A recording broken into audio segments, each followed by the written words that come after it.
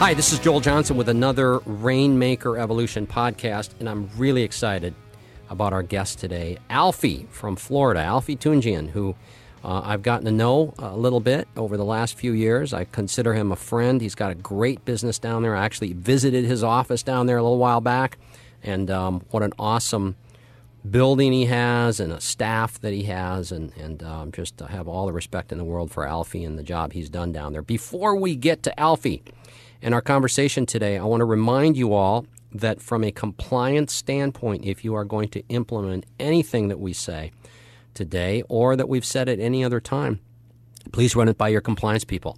There are different opinions in the world of compliance. There are some things that are absolute. There are some things that are opinion. So do not rely on us and what we say. Run this by your own compliance people. Alfie or I or Advisors Excel will not be responsible for you getting in trouble. You are responsible for your own compliance. So with that said, Alfie, welcome. Hey, it's great to be here. Another 91 degrees here in Southwest Florida. Not too bad. A little humidity. I'm gonna wish we had 91 in about 3 months when we're probably digging out of snow and. That's right. But the cool thing is now I'm in the spot financially where, if it snows and I don't have to go into work, it's no big deal. I don't feel all that pressure of, oh my gosh, we're going to lose appointments and so on. So sometimes I welcome those snow days where I can just kick back and binge watch TV, do my 100 push-ups, right? There you go. And so on. So Alfie, so tell us who you are. Who is Alfie? Well, Alfie started this wonderful business back in 1983. So I started in Miami. My mom was in the health insurance business. She changed careers in 1981. I helped her pass her tests, her health insurance test and life insurance. And then I really didn't know what I wanted to do. And, 2 years later, I went and took the test. And when I took the test, it was 100 questions for the state of Florida. It was 100 questions, but you had to write the questions out. It wasn't multiple choice. Like, what's the definition of life insurance? You had to write it out. And it was definitely a different type of test, but I did pass it. Thank goodness. And, and I started really in the health insurance business, doing Medicare supplements, disability insurance, life insurance, a lot of really health insurance at the time. So it was an agency that my mom worked for, and then she left. She left it after about 6 months when I was there, and she moved to a different part of Florida. So I took her spot. There was 10. It was actually 10 advisors. I was the last of the 10 there. And what happened? They had a contract with Blue Cross and Blue Shield, which was people would call in. So each agent had like 4 hours once a week on that phone, just to answer the phone, and they would call Blue Cross Blue Shield, and it would ring right into this agency. And so you would get like anywhere between 10 and 20 calls in those 4 hours. So that was your lead, but you made $75 when you sold a Blue Cross Blue Shield. That was all you made. But if they had health problems, you were allowed to sell Union Bankers Insurance Company and rate them up. You could sell supplements with it. You could sell life insurance with it. So it was a good gig for many years, but I got just a tail end of it for about 6 or 7 months, and the agents weren't making any money on Blue Cross, so they would just sell, things that they made money on, and the competitor of Jerry would send all these reports of Union Bankers, how much business they're writing to the Blue Cross Blue Shield. And eventually we lost it, and that was 6 months in the business. It was a great start, and then it went to nothing. There was no leads. So I had the first 4 years in this business, Joel, I was just really putting ads in penny savers. I never made over $12,000 for the first 4 years. But, I was living in South Miami, and I lived with my buddy, my roommate, who eventually I got in the business. He's been in the business 30 years now. But when he raised my rent from $200 a month to $250, I thought he killed me. I said, I can't believe you're raising it $50. But every dime mattered during that time. It was, but I was enjoying life. And it wasn't until I really went to another agency that supplied leads that ended up being with this agency. It was a captive agency. There was like 250 agents. It was life insurance, mostly health insurance, supplemental and stuff like that. But they gave you leads, and I was there in 6 months. I made $40,000 in 6 months, and I was their agent of the year. And you know, I just wrote more than majority of the people there in 6 months because I never had leads before. Everybody with pre-qualified leads. I never pre-qualified any of them. I never had leads. So man, it was like, you know, it was awesome. It was just, you know, I would take a lead, call them, get the appointment, and go see them. I don't care where I had to drive. I was driving everywhere. But when you're hungry and when you're young, you know, I always say these days, I'm not one of these old guys that say these days, but in a sense, they're spoiled because they don't know what it's like to knock on doors. And that's what majority of us did. You know, if you've been in the business over 20 years, I've been almost 40 years doing this. I knocked on doors. I was one call closer, and but to get leads, that's what people have to understand is that every lead, you don't take it for granted and pre-qualify because you don't know what you're going to find when you get in that house or they come into the office these days. Yeah, no question about it. And, yeah, you know, I look back on the struggle, and it was kind of fun. You know, I didn't think it was too fun at the time. I was just scrambling around trying to make a living and support my family. But, you know, thinking about, you know, making all those phone calls and having a case, you know, having the old phone call that comes in at night because somebody's canceling the application you just wrote, but they don't have the guts to call you during the day. And you walk in on a Monday morning and you got that lights blinking and you know exactly what that call is. And, you know, pulling up to somebody's house and seeing them pretend they're not home and just, you know, all that stuff. And, you know, it was a nightmare at the time. But, man, it really built, for me, it built an appreciation of the business. And I'm glad it was hard, you know, and it's still hard to create that lead. And that's why we get paid so well in this business is because it's a challenge and not everybody could do it. So I'm glad you brought that up. Now, then you ended up in Maryland somehow. How did that happen? Because I know you had a business up until just a year or two ago in Maryland. Yeah, so the agency that I was working for, like I said, this guy, he was about 60 years old, and Ray Griffin, his name was, and he retired at 33. He was with American Income at the very beginning. So there was about 13 of the American Income general managers that got profit sharing with the company. So they were all multimillionaires, but he didn't really have to work, but he just was a workaholic. So, you know, he opened his office in Fort Lauderdale. And he just he would do associations, mail out associations like nurses, contractors, LPNs, RNs. And so they thought that they were really getting something from the association, and those were our leads. So what I did with him, I moved with him. I started working with him right after Tommy and I started dating again. It was in 1986.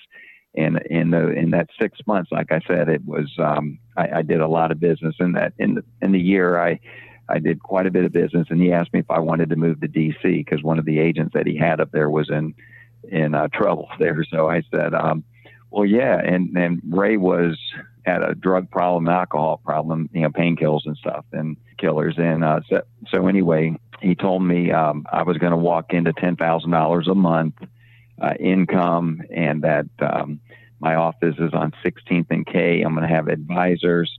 And he's going to introduce me to a congressman. And he, at the time, you know, he was real good friends with Bill Clinton. He was a liberal, which I didn't care too much about politics at that time. So I knew nothing. But you know, if it was now, obviously I would have never left.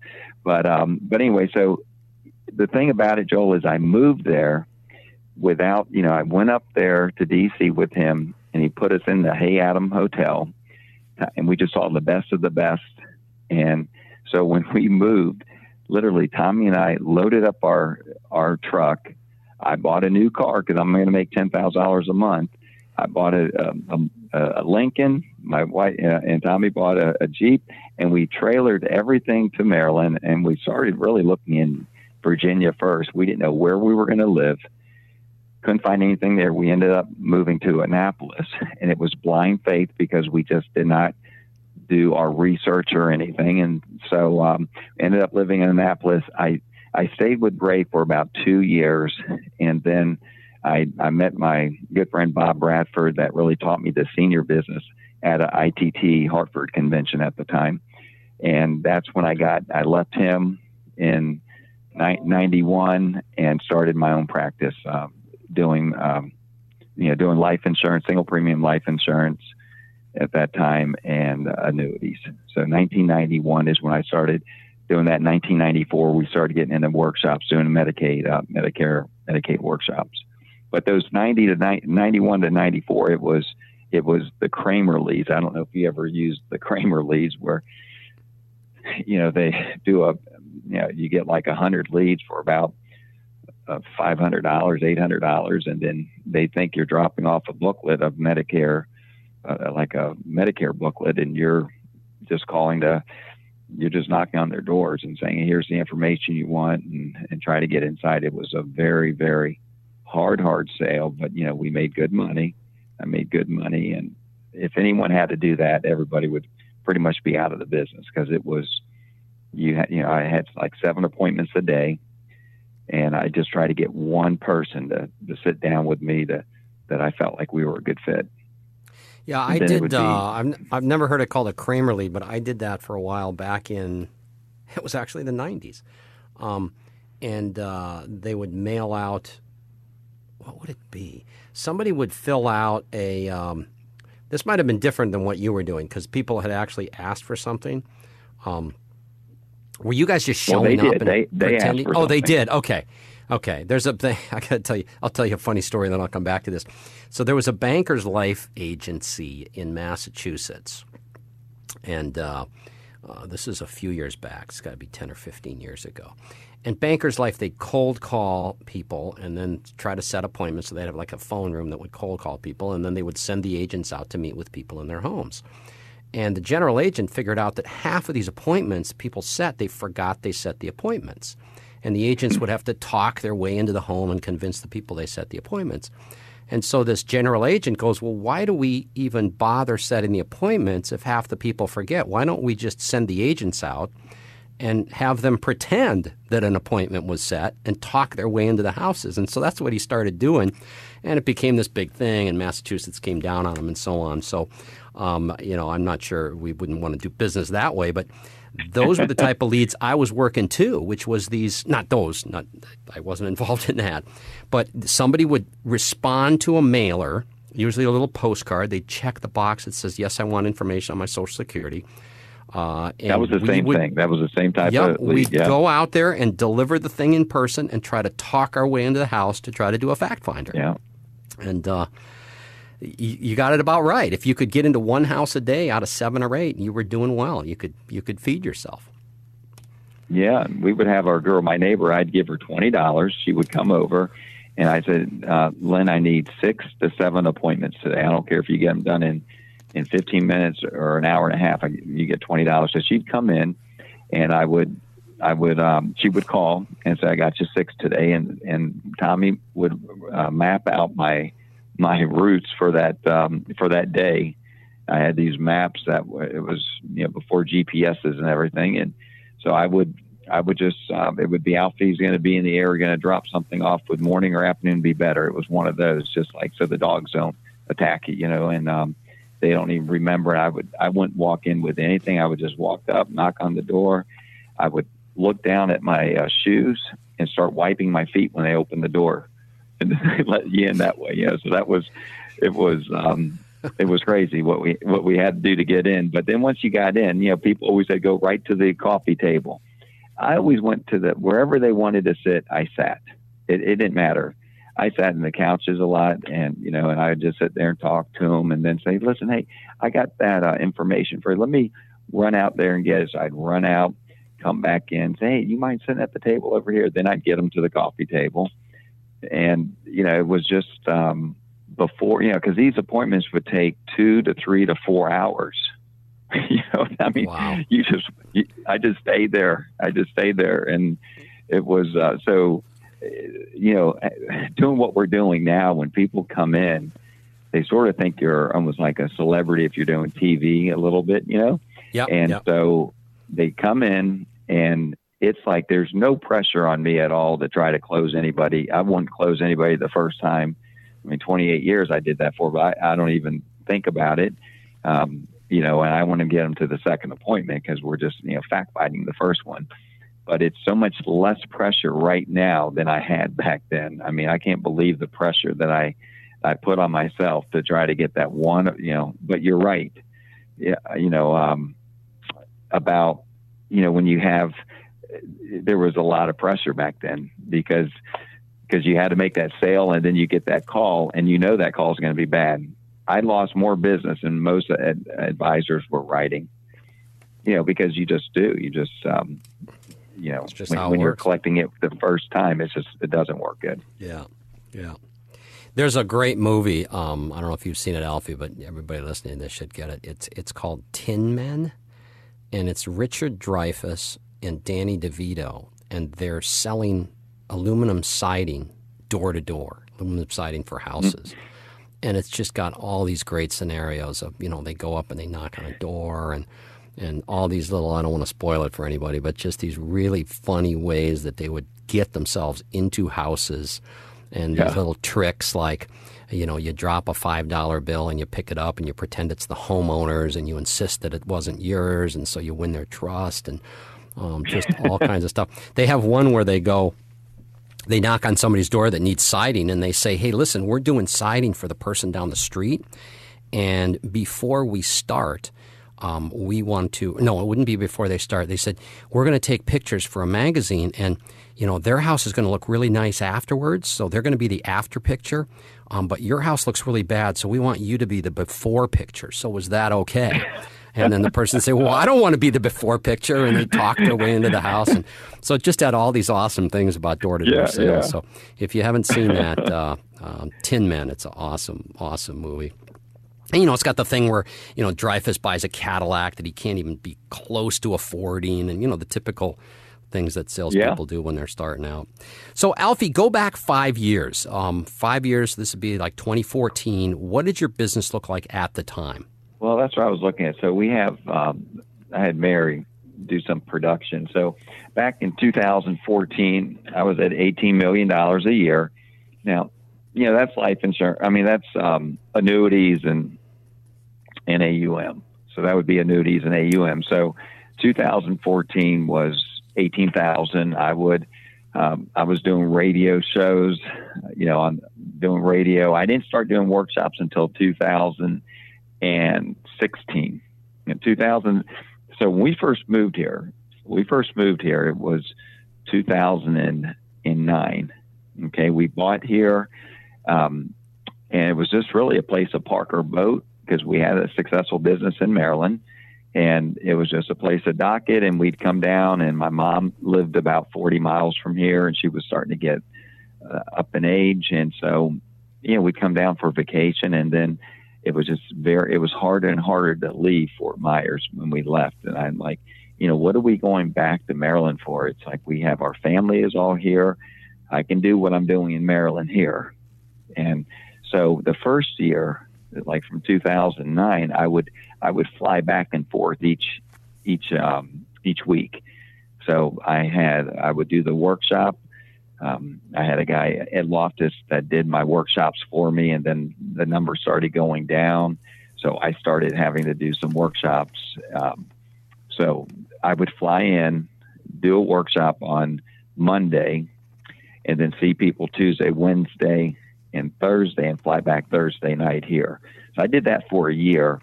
Didn't think I could really build this area up for whatever reason. I just thought it was a very hard area, Southwest Florida. So 2010, I said, that's it. I'm going to just sell my practice to Ed, and I'm going to just do workshops here, because that's all we did in Maryland was workshops. But they were Medicaid workshops. They weren't your typical workshop.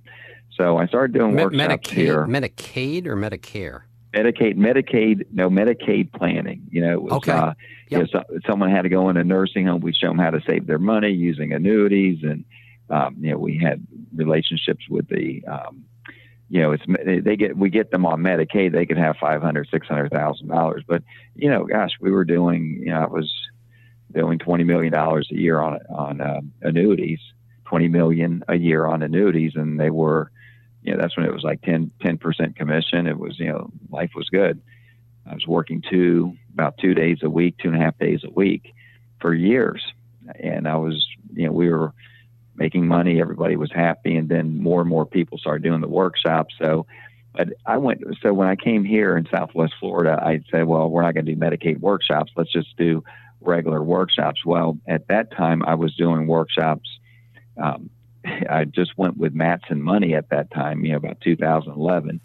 So I was talking about standard deviation at these workshops, talked about know your risk and this and that. Well, I went through $50,000, did not set up any appointments. And Tommy said, let me go to one of your workshops. So Tommy, one thing about my wife, she will, if she likes you, you know it. If she doesn't like you, you know it too.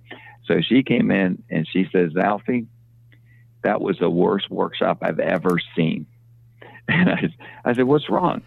And I didn't get any appointments. I was talking about standard deviation. I was putting people to sleep. And I said, you know what? Workshops don't work here in Southwest Florida. And then we started radio. So that's why Cody Foster says, Alfie, you moved from a successful, place, and then you moved here without doing research. I didn't do any research. Again, I go by gut, good or bad, but I moved here. And for the first 2 years, if I didn't have money from the sales of my properties I had in Maryland, I might have even gotten out of the business. It was that bad. I mean, I was going through money like it was free.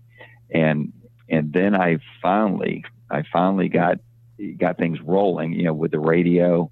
And then I started getting into 2016.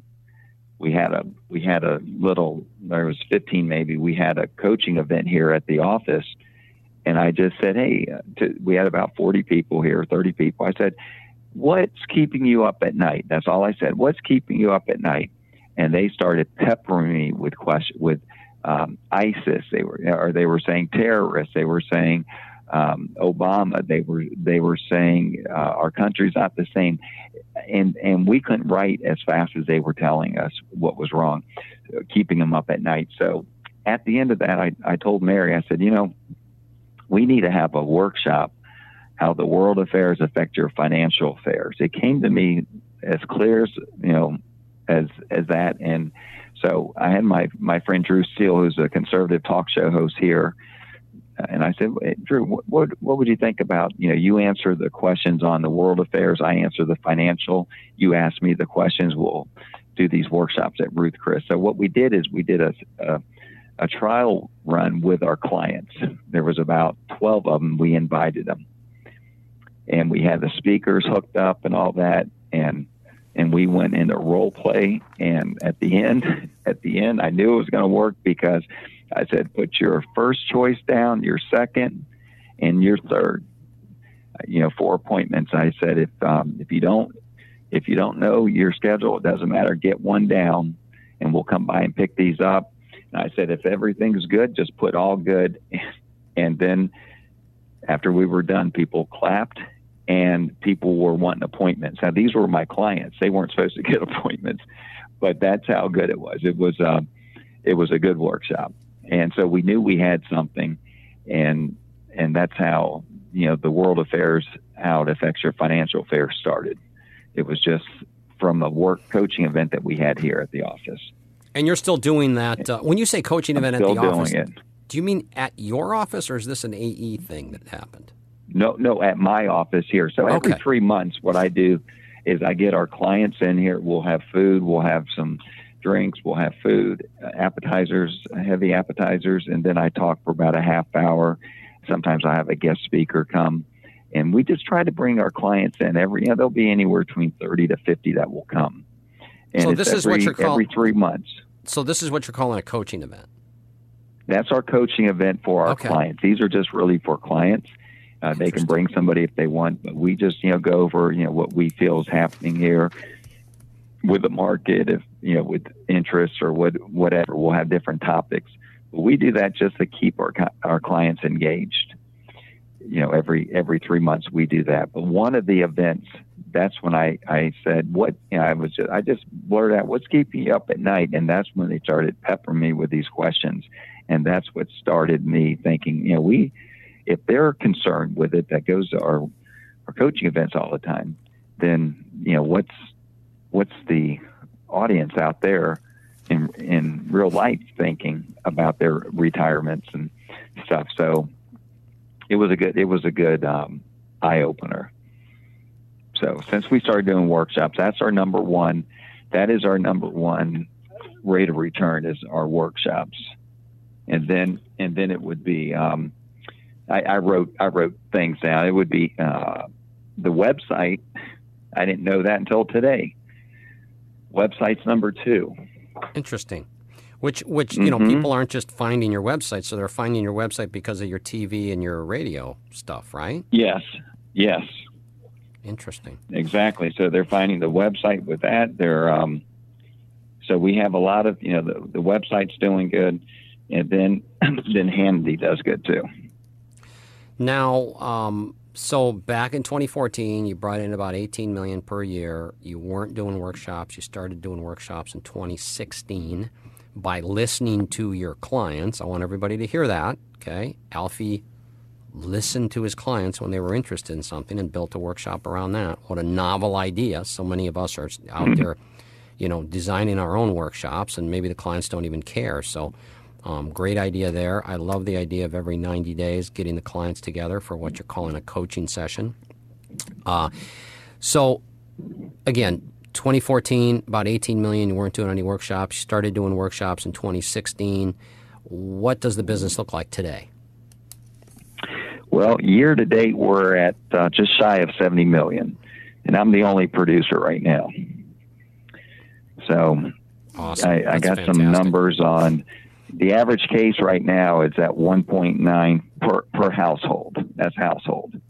It's 1.9 million. So that's the average new client is 1.9 million per household that you're getting? Yes. Okay. That's this year. Now, last year was 700. So it really jumped up a lot this year. What do you attribute that jump to? I think it's just a combination of doing everything with TV. I think the credibility that TV brings, the workshops, the radio show, the Hannity commercials. I just think it's all, it's just feeding from each other. Are you putting anything out there, Alfie, that says that there's a minimum amount, or if you have X amount of dollars, give us a call or anything like that? Yeah, everything is $500,000 or more. Okay. Yeah. So what if somebody calls and they only have 200? I don't take them. Okay. But now next year I'm bringing on an advisor that I'm moving him up, and that will be his. I'm going to give those to him. Okay, perfect. I'm going to give under the 500 to him. Okay. So I sidetracked you a little bit. So year to date, $70 million as of today, which is October 29th. Average case, 1.9 million, or average new relationship, 1.9 million per household. You've got TV going. That's added to your credibility. You're positioning the firm where you need to have more than 500,000 to work with you. What else does the business look like? How many employees do you have? So, we have four employees. We have our marketing person, which is Mary. She's I would have to say, anyone on this call, if you don't have a marketing person, or if you do have a marketing person that's not a superstar, you need to get a superstar. So, Mary was in here giving me these numbers, and then when she was real surprised also about the website, how much it created, the website numbers, and that I'm looking at it right now. It's 2.3 million from the website, per case. The workshops are 3 million. Then Hannity is 1.6. The radio show is 900. TV show is just over 1.1 per household. So your biggest households are coming from workshops? Yes. That's amazing to me. That's the exact opposite of what we're seeing. And you know what's weird though? Like this time last year, we had, now we will, when we mail somebody, Joel, if they've come to our workshop, we take them off the mailing list. Okay. If they've been to our workshop, we take them off the mailing list. But last year we had, for November, the same times, we had 40 and 40 and a little bit of a waiting list. Next week, we only have like 20. And then the following week, we have like 26. So the numbers are down. This year from our workshop, we had over the last 3 months, we had to consolidate 2 workshops into one. So last year we had in October, we only had 21 people coming to our workshop. And so we had to cancel one. So what we did last month is we used RME and we used their digital one. Now they give you like a guarantee. They guarantee, let's say 65 people. Okay. But it's like $200 a person. So they guarantee 65.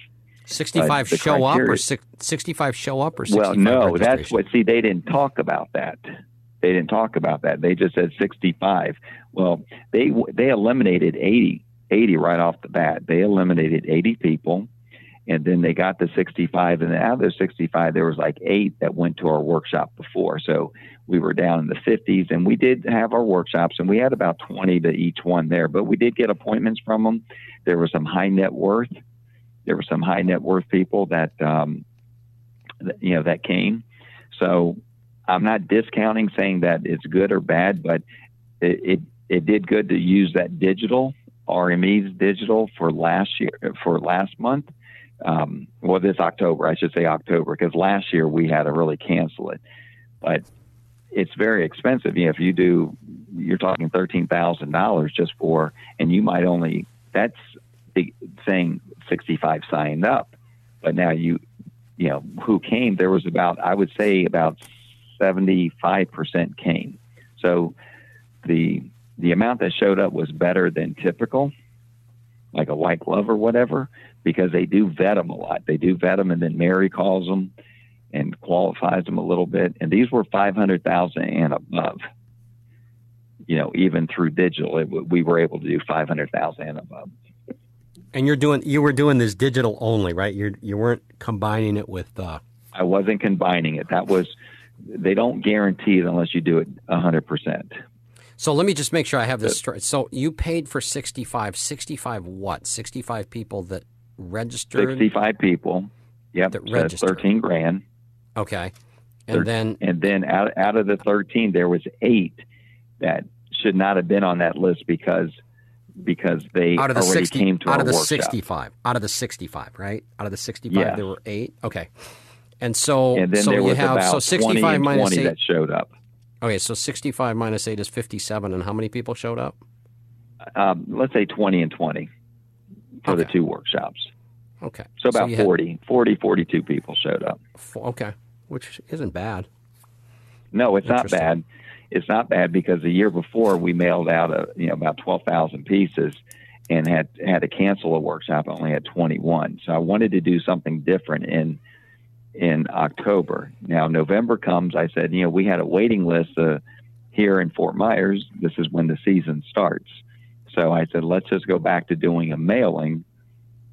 So we did the mailing, and again, we only have 20 and 26 so far. Now, we still have a week and 2 weeks to go for the other one.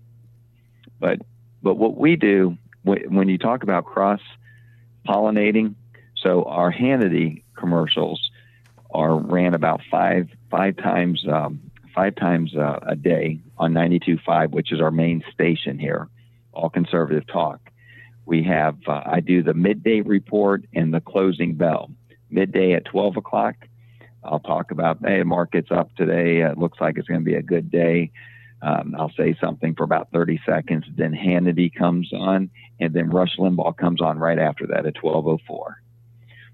So we're the last commercial, and then Rush comes on. And then at 4:30, we do the 4:30 closing bell instead of 4. We couldn't get the 4, so we did a 4:30 closing bell, and then Hannity comes on. And then they give you bonuses, too. So I pay for about 3 or 4 a day, and then you get bonuses here in Fort Myers.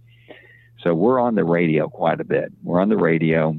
And then the TV show is on NBC right after Meet the Press on Sunday, and then right after George Stephanopoulos at 10 o'clock. So we're on twice on Sunday. We're spending money. We're definitely spending money, but I do have the ROI on that if you want to know that. Yeah, no, I've seen your sheets, and you get a nice ROI on pretty much everything you do. And then one of the keys is that you're so efficient. I mean, to do the amount of business that you do, Alfie, with 4 employees, you don't need the same. And let's just define for everybody listening. When we say ROI, we mean if we spend $1 on marketing, how much revenue comes in. So in an organization that's not as efficient, you might need, for every $1 you spend on marketing, you might need $3 or $4 to come in. But if you're running a really tight ship like you obviously are, then maybe you only need $1.80 or $2 to come in, and you can be incredibly profitable. So there's 2 things going on here. One is you're keeping your numbers. I guess a few things going on. One, you're keeping your numbers, so you know exactly what your ROI is. You've got this cross-pollination thing going on between radio, so when somebody gets that digital ad in their Facebook news feed, they know you already, especially your target audience, because because of using Hannity. You're positioning yourself in such a way where, if somebody's some whack job Elizabeth Warren type, they're not going to show up. They already resent you, because that's what they spend energy doing, is resenting people. And so they already resent you because you've got Hannity speaking for you. So you're excluding people that would not have the same values that you do. They're seeing the ad in the Facebook feed, which they're relating back to Hannity, and vice versa. And you've just got this awesome cross-pollination, like you said, going on that is incredible for marketing, which means, maybe you're only getting 20 people to workshops where you used to get 35, but those 20 people are really softened up. Would you agree with that because of all the stuff you're doing?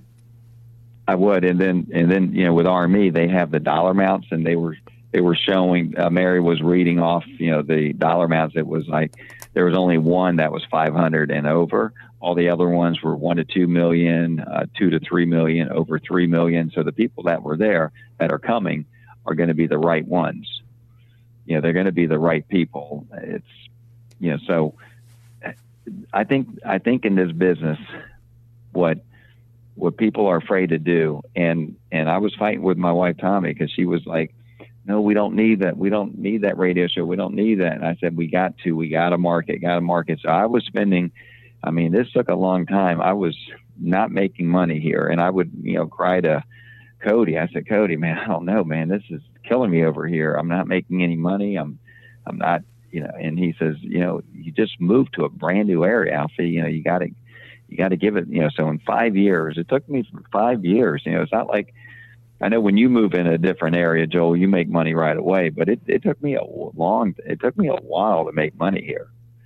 It is not an easy market. People think it's an easy market, but it's not. You got, Naples is, per capita is one of the wealthiest places.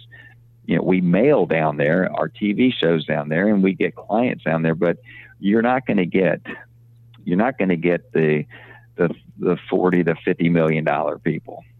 I got one that's coming that I saw last week. He has 20 million. Okay. And he's our type of guy, and we might get him, but I don't know. We got, now he came from the TV show. So what I like to do with that, I say, hey, Fred, come to our workshop next week. And I said, you know what, Fred, it's a little bit light, so bring whoever you want.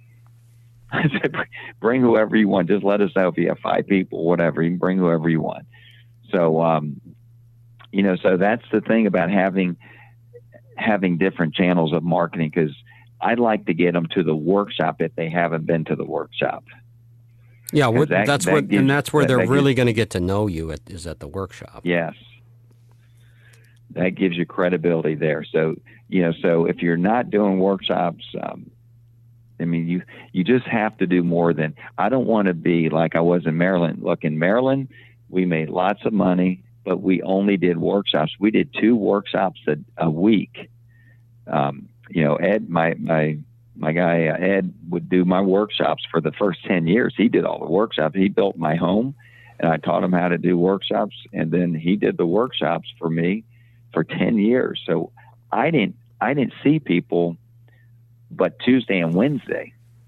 So when they came to the workshop, if they couldn't see me the next day or the following day, they had to wait 6 months until we were back.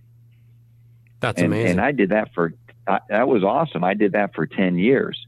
But so I was spoiled. And I said, I moved here and I'm getting payback because now I'm spending money. Now I'm working. But, it's a great business. I do get aggravated with it. But you just gotta just count your blessings, because we're doing something that I think how I look at it is, we're helping people, and the more successful you get, like Joel, if you were to see people, you don't need the money.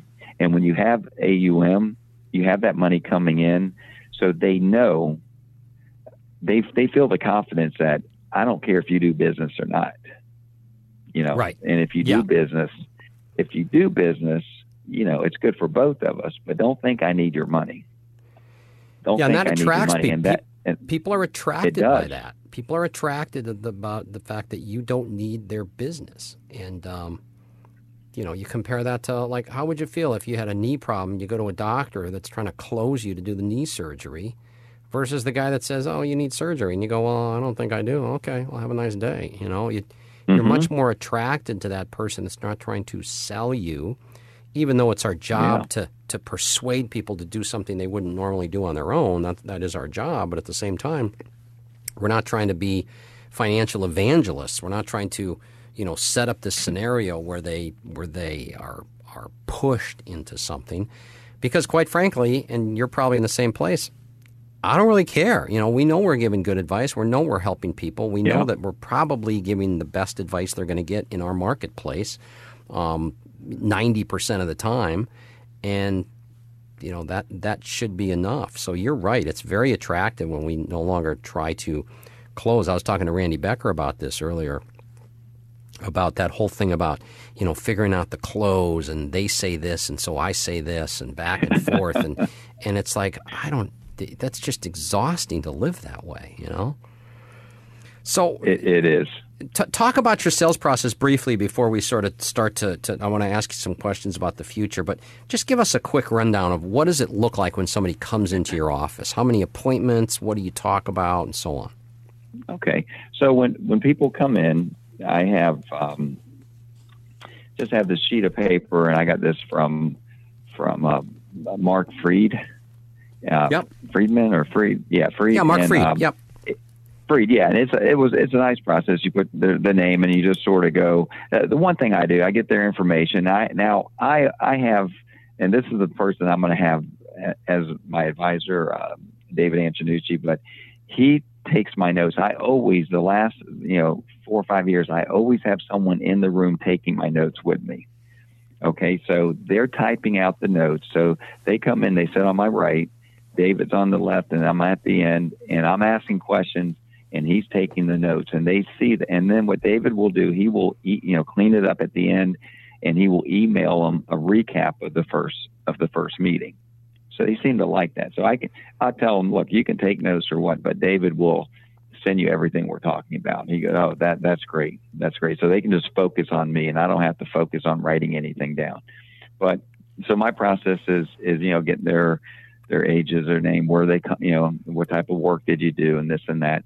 I put up on the 70-inch smart screen. I say, look, these are called value words, and this is, what does your money mean to you in non-financial terms? So these are words that are like generosity, security, peace of mind, adventure. They're value words.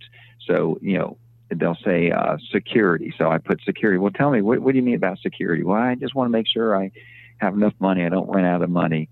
Generosity. What do you mean about that? And then they delve into that a little bit. So I get 3 or 4 words from them, put that on there. And then the next thing would be, what do you want your money to do for you? Are you needing income now? Are you wanting to grow it?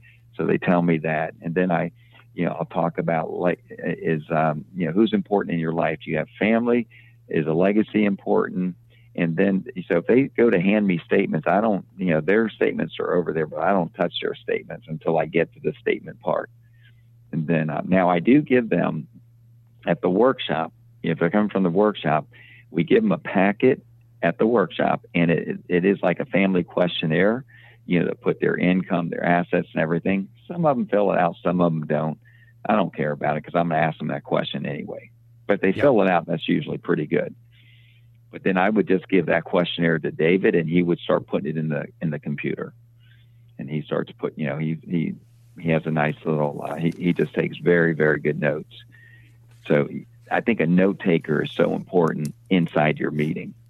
I love that idea. So, and then what I do is, okay, well, tell me about your income. So I get their income, and then I start to, look at their finances at that point. And then I say, tell me, do you have the next one, do you have an advisor? Yes. Okay. Where's he or she at? Wells Fargo. Okay. I put that down.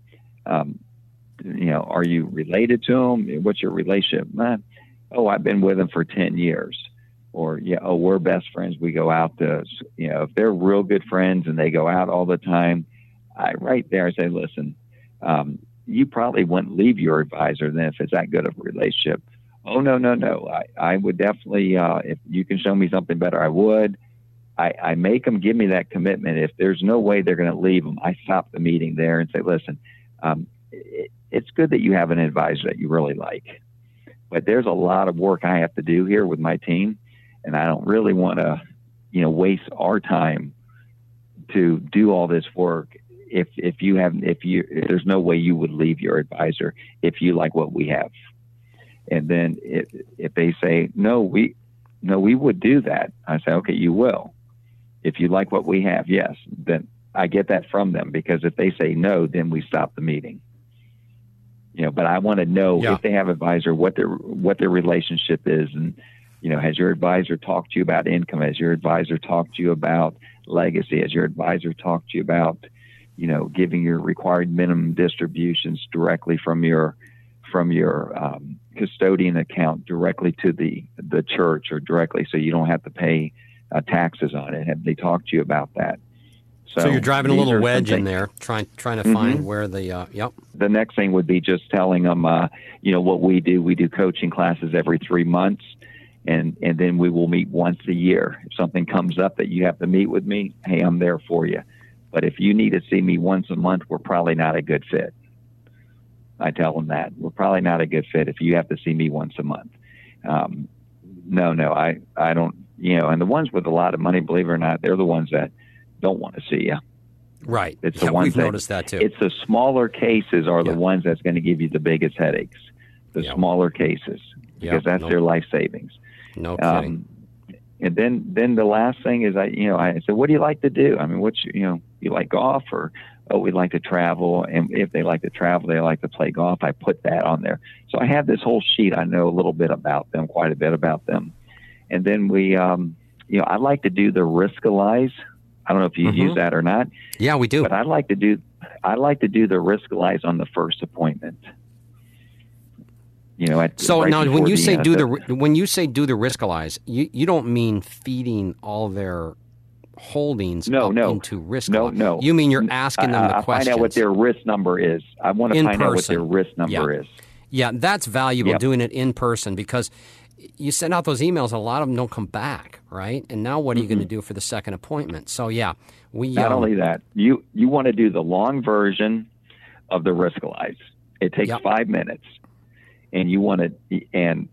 And what I do on that Riskalyze, I don't use up percentages. I tell them, look, you'd have $100,000 more on this one, but if you choose B, you could be down. I use dollar amount, so I take it from whatever. If it's 1.1 million, I say, look, you'd be down to $300,000, $800,000. You'd be down $300,000. But if you land on tails, you're up 1.2 million. I use dollar amount wise. Yeah. I use dollars instead of percentages. So I get a number from them, and I explain the risk life to them. And listen, anytime they're talking about 150% at 50-50, I said that's risk reward right there. I said, take advantage of that. And that's all I educate them on that. And I sort of coach them a little bit because it's hard to understand the risk lives. I coach them a little bit. Does it make, and so anyway, I get their number, and then, I said, look forward to our second appointment. We're going to have a lot of great information. You're not going to want to miss a second appointment because we're going to go over this. We're going to put an income plan together for you. And then we go from there. See if, I do, like I said, I do say this. I say, look, Dave and I will talk. We're going to review your notes. We're going to talk about you to see if we feel like you're a good fit for the firm. The same, you're going to be talking about us to see if we're a good fit for the firm. But you want to let them know that we don't accept everybody. And I just say, we don't really take everybody that we see. We just can't. We're selective, but we're going to talk and see if we feel like you're a good fit. Well, what would make us a good fit? Sometimes they'll say that. And people want to qualify, right? People want to qualify. Yes, they do. I mean, think about the last time you were told, "Oh, you probably don't qualify for this." You go, well, "What do you mean I don't qualify? I qualify." Yeah. People want to be part of a group they can't be part of. That's right. We all do. That's awesome. No, that's some great tips. And then, are you typically, if I remember correctly, when I was visiting you, are you asking them to do business at the second appointment, or are you kind of taking it slow and doing the third appointment? What's your process? Well, so the process is this. It's, I've been doing a lot of second appointment closes now, but sometimes it's the third. Mm-hmm. But lately it pisses me off because I like yesterday, there was one that everything looked good. It was like 2.5 million. And they said, we're going to, we'll meet you again. We're at one more firm that we're going to see. We're going to go see Moran Edwards, and they're like a $2 billion RIA in Wells Fargo. So, the last two is the last 2 or 3. They're putting me off because they're seeing one other person or one other firm. So that hasn't happened, but happened like 2 or 3 times in a row. So that's sort of aggravating. So at that point, you really say, oh, that's no problem. I want to see you last. So regardless of what you choose, I'd like to see you and let me see what they're showing you. I will say that. But I explained to them, people want to know what to do next. When they're just sitting there, they don't know what to expect. So what I tell them, I say, it's no big deal. And I was taught this from one of the best closers I've ever met, Bob. And Bob would say, oh, it's no big deal. We just take it from over here, move it over there. It's no big deal. That was his whole thing. It is no big deal. And that's what I tell people. It's no big deal. We just take it from this account and move it over here, Fidelity. And if they say, do I call my advisor? I said, no, don't do that. Let's get it over first. He'll get notice, then give him a call, because the last thing we want to happen is them cashing out your stuff and costing you all this unnecessary money, because we don't charge for liquidating. And they, okay, so don't call them until I tell you.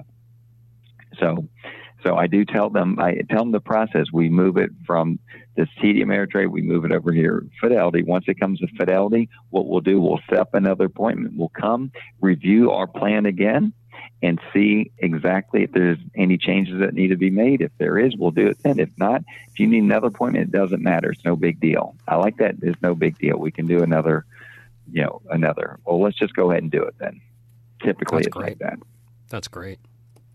Awesome.